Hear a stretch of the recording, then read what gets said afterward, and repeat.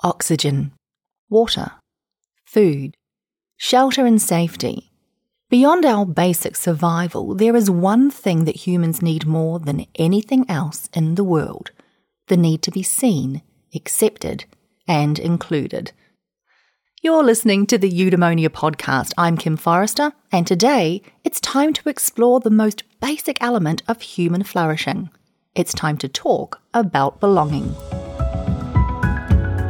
Welcome to Eudaimonia, the podcast that is all about flourishing. Plug in, relax, and get ready for the goodness as we explore the traits and practices that can help you thrive in life. With your host, Kim Forrester.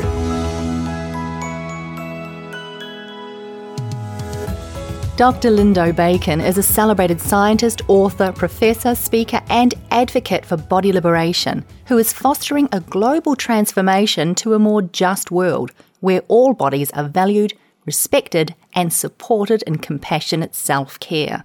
Lindo's message takes us beyond size to shaping a culture of empathy, equity, and true belonging. Their latest book, released this month, is titled Radical Belonging: How to Survive and Thrive in an Unjust World While Transforming It for the Better.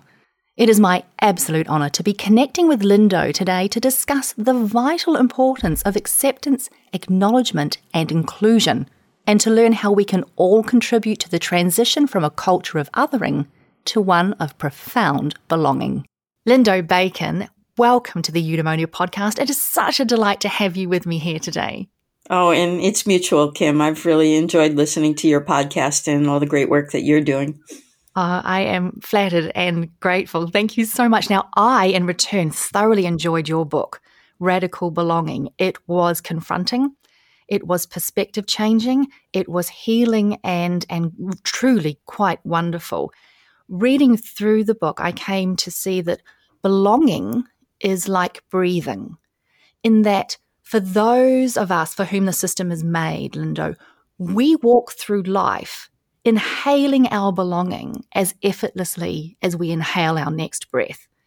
As someone who's not afforded an effortless integration into society, what does belonging mean to you? That's a great question. And first, I want to just thank you for your kind words about my book. It actually brought tears to my eyes because, this is the impact that I want my book to have.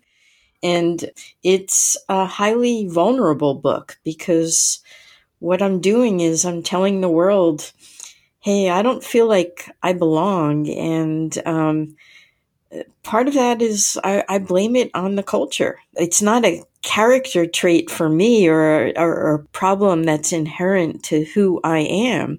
It's because I've gotten real messages from the culture that shut me out.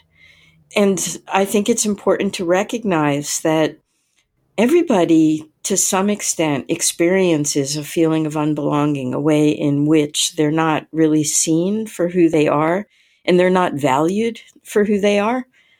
But for all of us, this shows up in different ways and to different degrees. And it's really important for us in those ways in which we do effortlessly belong to recognize how we tend to bond around that without even being aware of it or knowing it. And thus we participate in creating that sense of unbelonging for everybody else.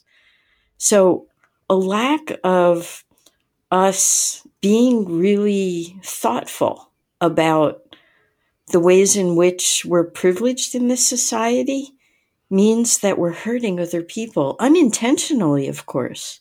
But, we all want to be good people. And so I think it requires ongoing practice then to look at the ways in which we may unintentionally exclude people and how we can all participate in making this a better world. And this is valuable not just because we're compassionate people and we care about others, but it's also valuable for really selfish reasons. If we shut people out, our world is less rich because of it. So if we want the world to be a better place and more exciting and more fun for us, what that means is we've got to look at this issue of belonging and how we can create it. And just to give you a little example of this, I think about a friend of mine who, when they moved to the United States, and before that they had lived in a country in a very small village, and they didn't have any restaurants there, and they were very limited in kind of food choices. And when they came to the United States, they were totally blown away with the options they had, when they went to farmers markets or just seeing restaurants, and just how exciting food can be when you open to all of the different cultural traditions.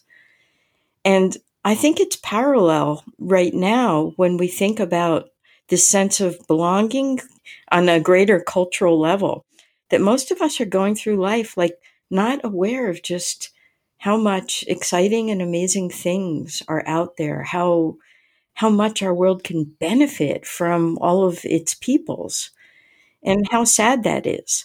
So there's real excitement and possibility here when you start to think about how your world can be opened up with this sense of belonging. Lindo, that is just truly beautiful what you've shared there, and it does lead me to several other questions. The first of which is that it can take bold self-reflection to recognize this, and I know this personally because it took me bold self-reflection. But I'm sure that many of us actually have a sense of belonging that is contingent on the marginalization or the exclusion of others, right? That we only truly feel safe and included in our environment if certain others are excluded from our space. And like you say, we're all good people. This is not necessarily something that we can accept in ourselves without a sense of shame and guilt. But I think it's important for us to at least reflect on it. Because if our sense of belonging is contingent on the marginalization of others, it seems to me to be a very fragile form of belonging. You sort of alluded to this in your last answer there, but is it possible for us to generate a more robust sense of belonging that doesn't just include others, but is actually enhanced the more we acknowledge and accept and celebrate the vibrancy and diversity of the human race? It's a powerful question. And I suppose first is context for that. I think feeling safe in the world is really important. And sometimes it's really valuable to go back to that safe place with other people that look like you and act like you, to get affirmation that who you are is okay. So I hope to remove the shame sometimes that comes from going to safety. And at the same time, help people to recognize that can bolster us and give us confidence to also leave safety so that we can expand our world when we take risk and get to know other people. So both are true, and I think about, for example, I have a primary relationship. My partner and I have been together for 27 years. And that's my base in the world, where I have my unconditional acceptance and love and safety. And I can truly be myself. And I can go out in the world where it feels a little less safe and get other things, knowing that I always have my ground to come back to. But if I only stay with my ground, I don't think life is worth living if you limit yourself that much. As much as I love my partner, it would be pretty boring if I didn't challenge myself and grow and be exposed to so much else in the world. And our relationship could never survive that either, unless you bring in other things. So the stability of our relationship depends on us getting excited about new ideas and meeting other people and, getting our needs met other ways too. Mm-hmm. So I think both are true all the time, that it's great to acknowledge that we all need some safety in the world, and to recognize that that's not enough for us either. And alone, that's not going to keep us fulfilled.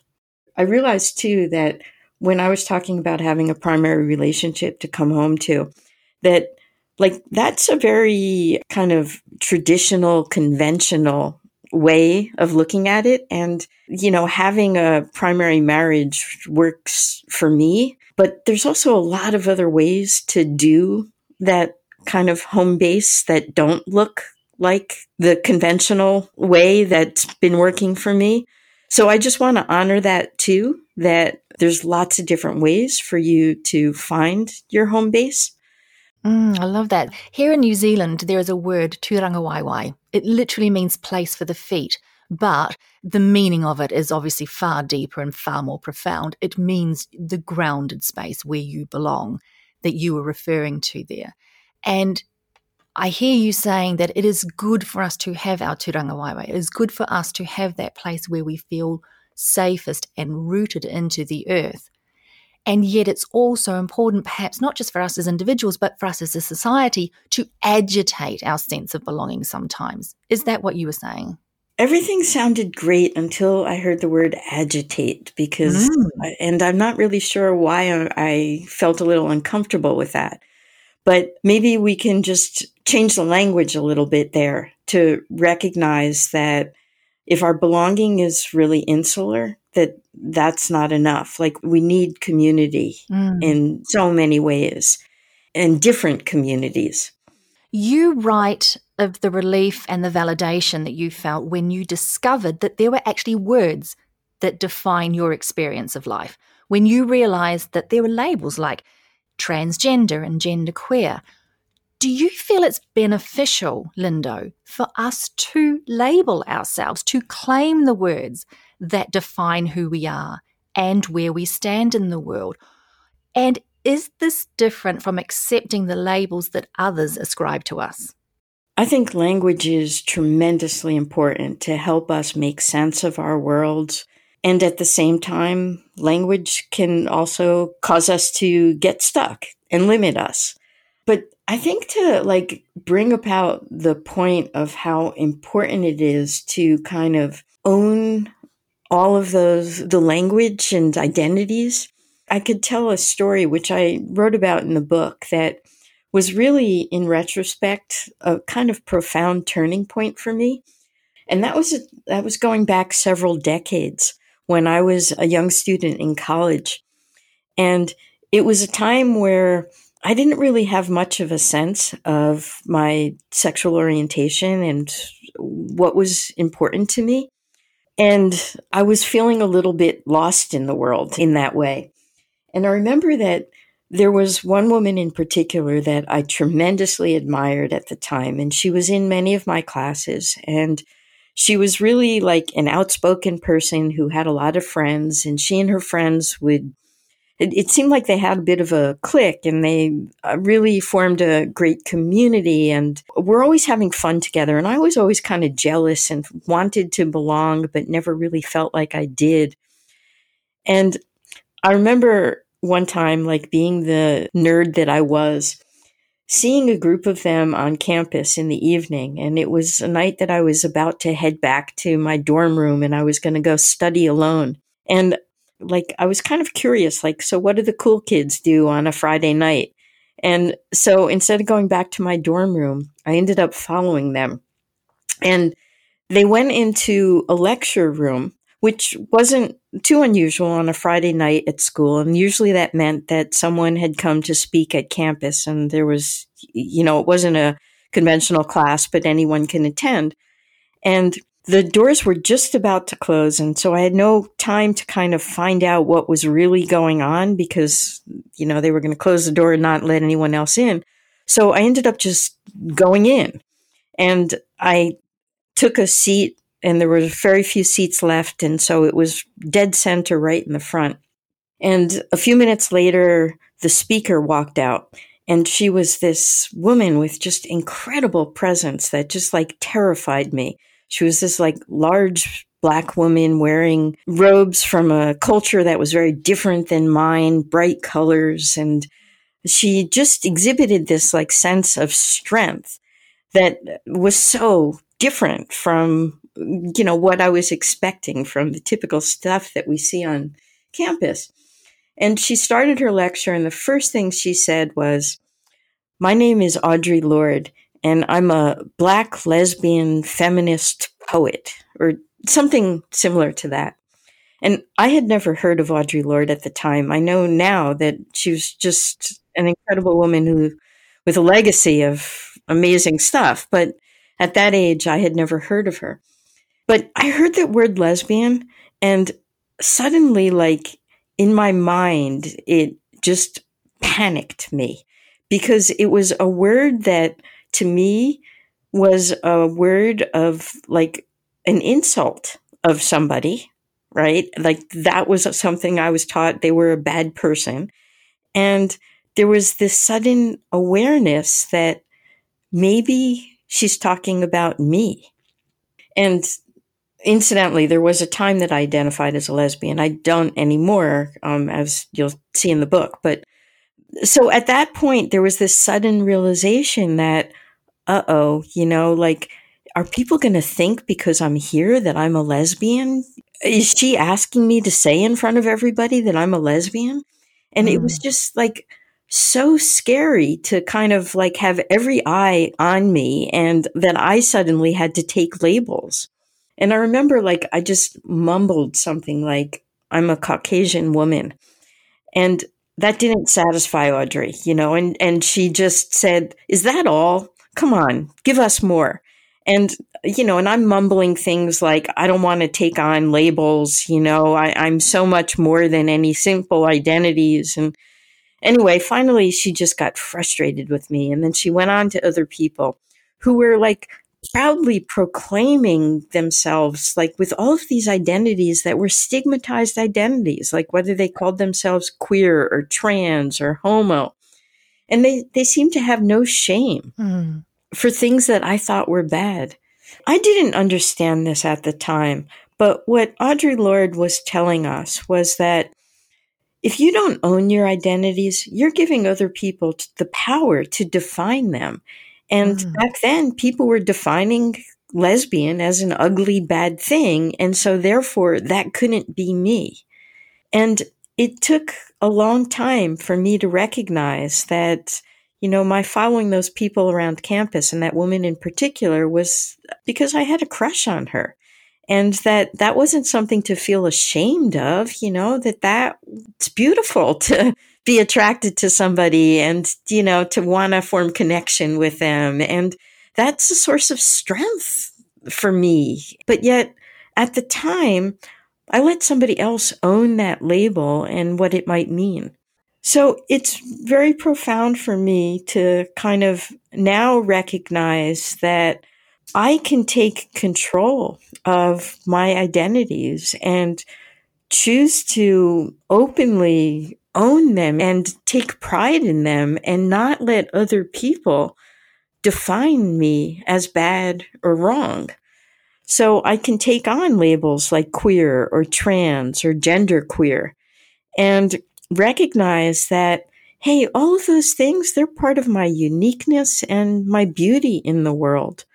So yeah, reclaiming labels and taking the power away from other people to define them as negative, I think is really, really valuable.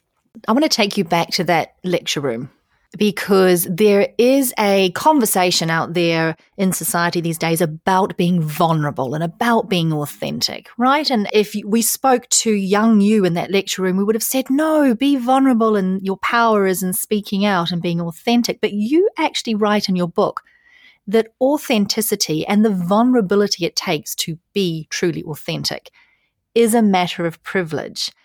And you explain that being vulnerable to that degree is simply not an option for many individuals whose bodies or lives or livelihoods are in danger if they do actually speak out to that degree. For those who are unable to actually strive for authenticity without putting themselves at risk, what do you recommend as an alternative? What is the trait or the characteristic that is going to imbue the greatest sense of health and well-being for the individuals who are not able to be authentic? Okay. Yet another really great probing question, Kim. First, I imagine this is obvious to the audience that's listening, but I just want to give an example of what's behind your question. Like, I can call myself trans, and I'm not scared somebody's going to murder me. But people who are much more marginalized than me don't have that same privilege. For example, in the United States, where already in 2020, 30 Black trans women have been murdered, or at least that we know of. I'm sure the number is actually much higher than that. Just because, people hate transness so much. So yeah, if the aspects of your identity are things that are valued in society, then being authentic is easy. And you'll get valued when people actually see you. But it's not something that I want to ask of everybody, because I think that we all need to recognize that it's a luxury to be able to be authentic.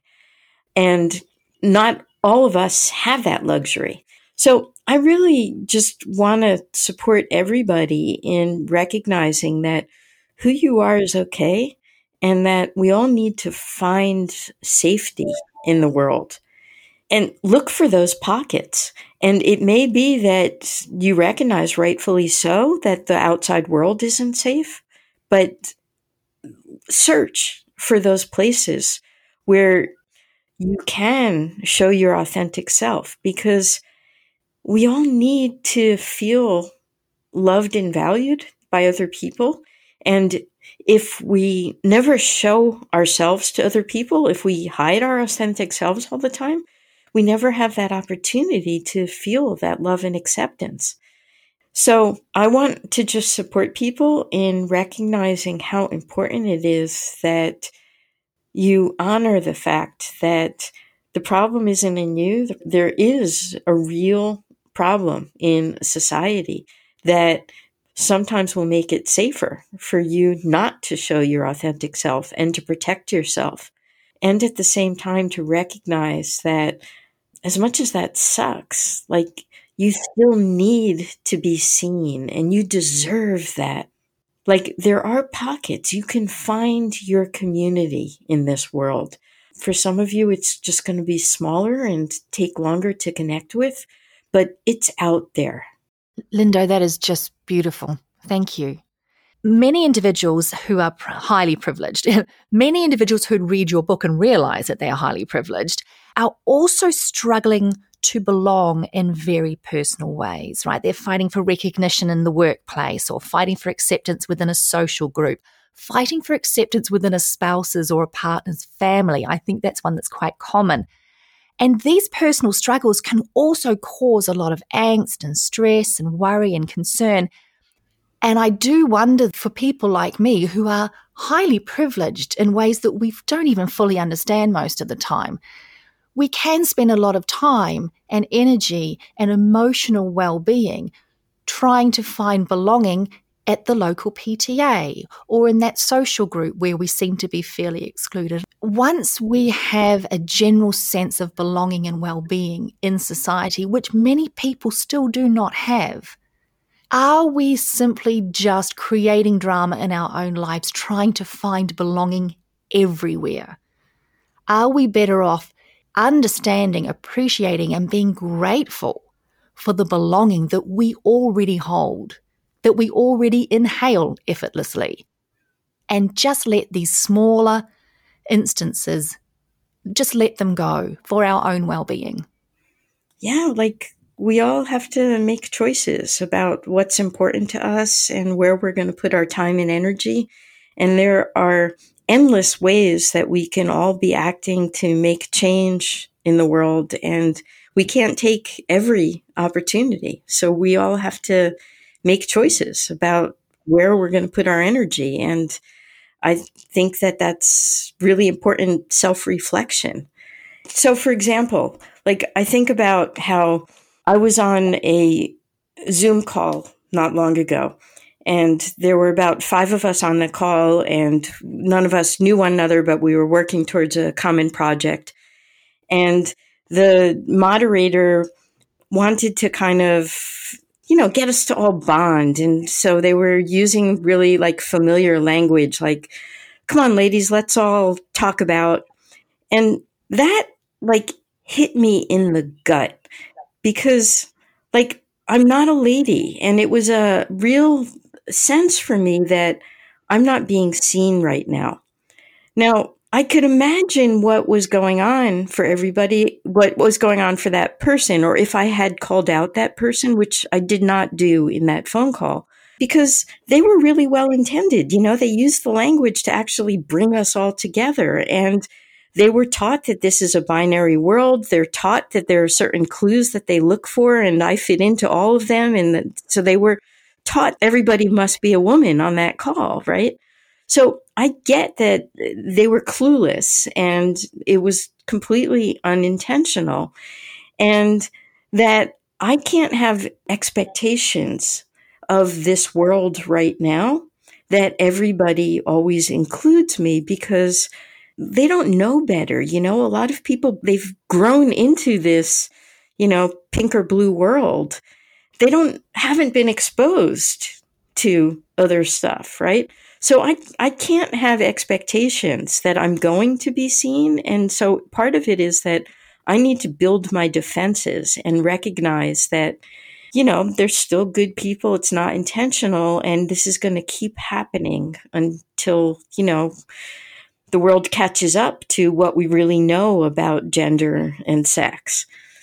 And so I would just encourage people to just be reflective about where it's important for them to belong. It might be, for example, that they make a decision that they're just going to make use of the PTA to advocate for their children's school needs. And that's not going to be a place that they're going to look to feel loved and accepted for all of their great qualities. That's really eye-opening, your answer there. And I think that's helped me understand that we can't necessarily expect to be able to feel belonging everywhere in our lives all of the time. And it's obviously something that you have come to accept. It is a part of your everyday, that you know that you have a space where you truly belong within your relationship, for instance, and in other spaces. And we can all learn from your experience and from others that we will belong in our belonging spaces. And it's okay if we don't feel like we integrate fully in every other space in the world. Right. And to go back to that Zoom call that I used as an example, I made a choice in that call that I wasn't going to name it because it would have distracted from the bigger common purpose that we were working through. And when I was able to kind of check myself and let go of the need to be seen in that way, I could relax into feeling belonging in our shared goal and enjoy and appreciate the people and being part of that community. So it was a choice. Rather than this vision of ultimate belonging, it's actually about deciding, where to place our energies, where to drain our sense of well-being, and to choose otherwise in situations like your Zoom call. Right. And I did end up feeling a sense of belonging in many ways in that call, even if I wasn't seen for everything. Like, we're always going to deal with some form of rejection and unbelonging. And we can also learn to kind of weather the discomfort better over time and find joy in the ways in which we do belong. Oh, I love that. Find joy in the ways in which we do belong. That's the answer right there, isn't it? That's the trick. The desire to fit in. to be normal. You write of the mythical norm in your book, and the desire to be as close to that mythical norm as possible is incredibly powerful, Lindo. And almost all of us will change our behavior automatically. So automatically, in fact, that we don't even realize we're doing it a lot of the time. How can we become more conscious of these types of behaviors? Are there actions or emotions or states of mind that are feedback for us that we are trying to fit in ways that is actually detrimental to our health and our well-being? I think any kind of emotion is incredible feedback that is helpful for us to interrogate and to learn from.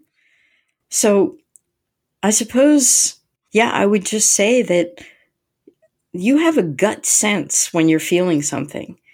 And I think it's really helpful to remember that, like, your body might be trained to react, right? So, like, maybe, for example, somebody said something hurtful and you go straight to anger to, like, kind of defend yourself.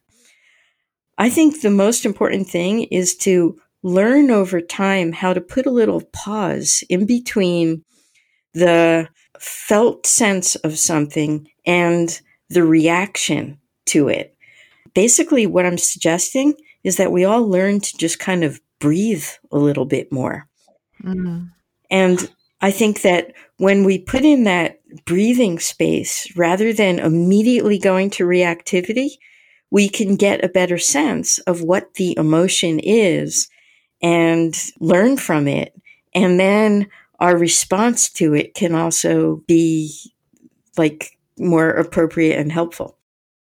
My final question is one that I ask every guest on the Eudaimonia podcast. I usually ask for a small daily ritual, Lindo, so a mantra, an exercise, or a practice. But in your case, I do feel that it's important for us as individuals and vitally important for us as a society that we start building an environment of greater belonging. So can you perhaps share with my listeners a habit they can form or a simple action that they can take on a daily basis that will help cultivate an environment of belonging as they go about their day? Well, that's an easy question for me because it's something that this time under quarantine and dealing with the pandemic has really brought home for me. It's just how important it is to hold on to community and love. So I make it a daily practice now to just reach out to somebody and let them know that I appreciate them, or, just remind them of their value. And like this morning, for example, I was reading a newspaper article and it quoted a friend of mine. And I just sent them an email saying, that was just so gorgeous to see your name in the paper today. And, what a beautiful quote. And I'm just glad to see you spreading the love in the world. And like, my friend's reaction was they were like totally touched, and it was just a nice gesture. And like, let's all just keep passing this forward. Like, we all need to just keep hearing affirmation from one another. And you can give this not just to your close friends, but to like strangers you can reach out to and just say something kind. Like, let's just keep reaffirming for one another that there's kindness and love in the world and that we're all valued.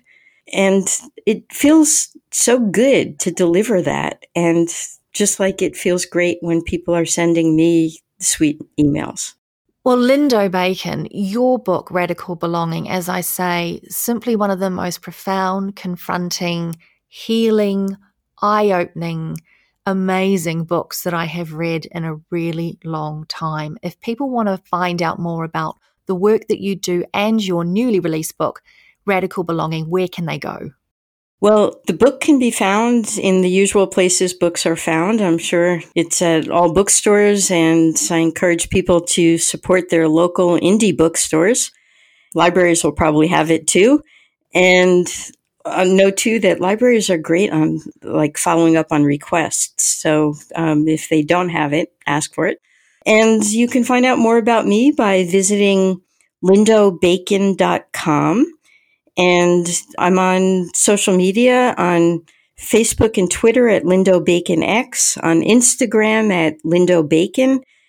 And you'll also find some information on my website about the Radical Belonging community, where people are coming together to talk about these issues. So incredibly important and powerful. Lindo Bacon, thank you truly from my heart for gifting your time, your intelligence, your wisdom, and your graciousness today. Lovely speaking with you, Kim, and thank you for what you do too. As the celebrated poet Maya Angelou once wrote, I long, as does every human being, to be at home wherever I find myself. You've been listening to the Eudaimonia podcast. If you'd like to learn more about how to live a truly flourishing life, please subscribe and check out eudaimoniapod.com for more inspiring episodes. I'm Kim Forrester. Until next time, be well, be kind to yourself, and remember, we belong to each other.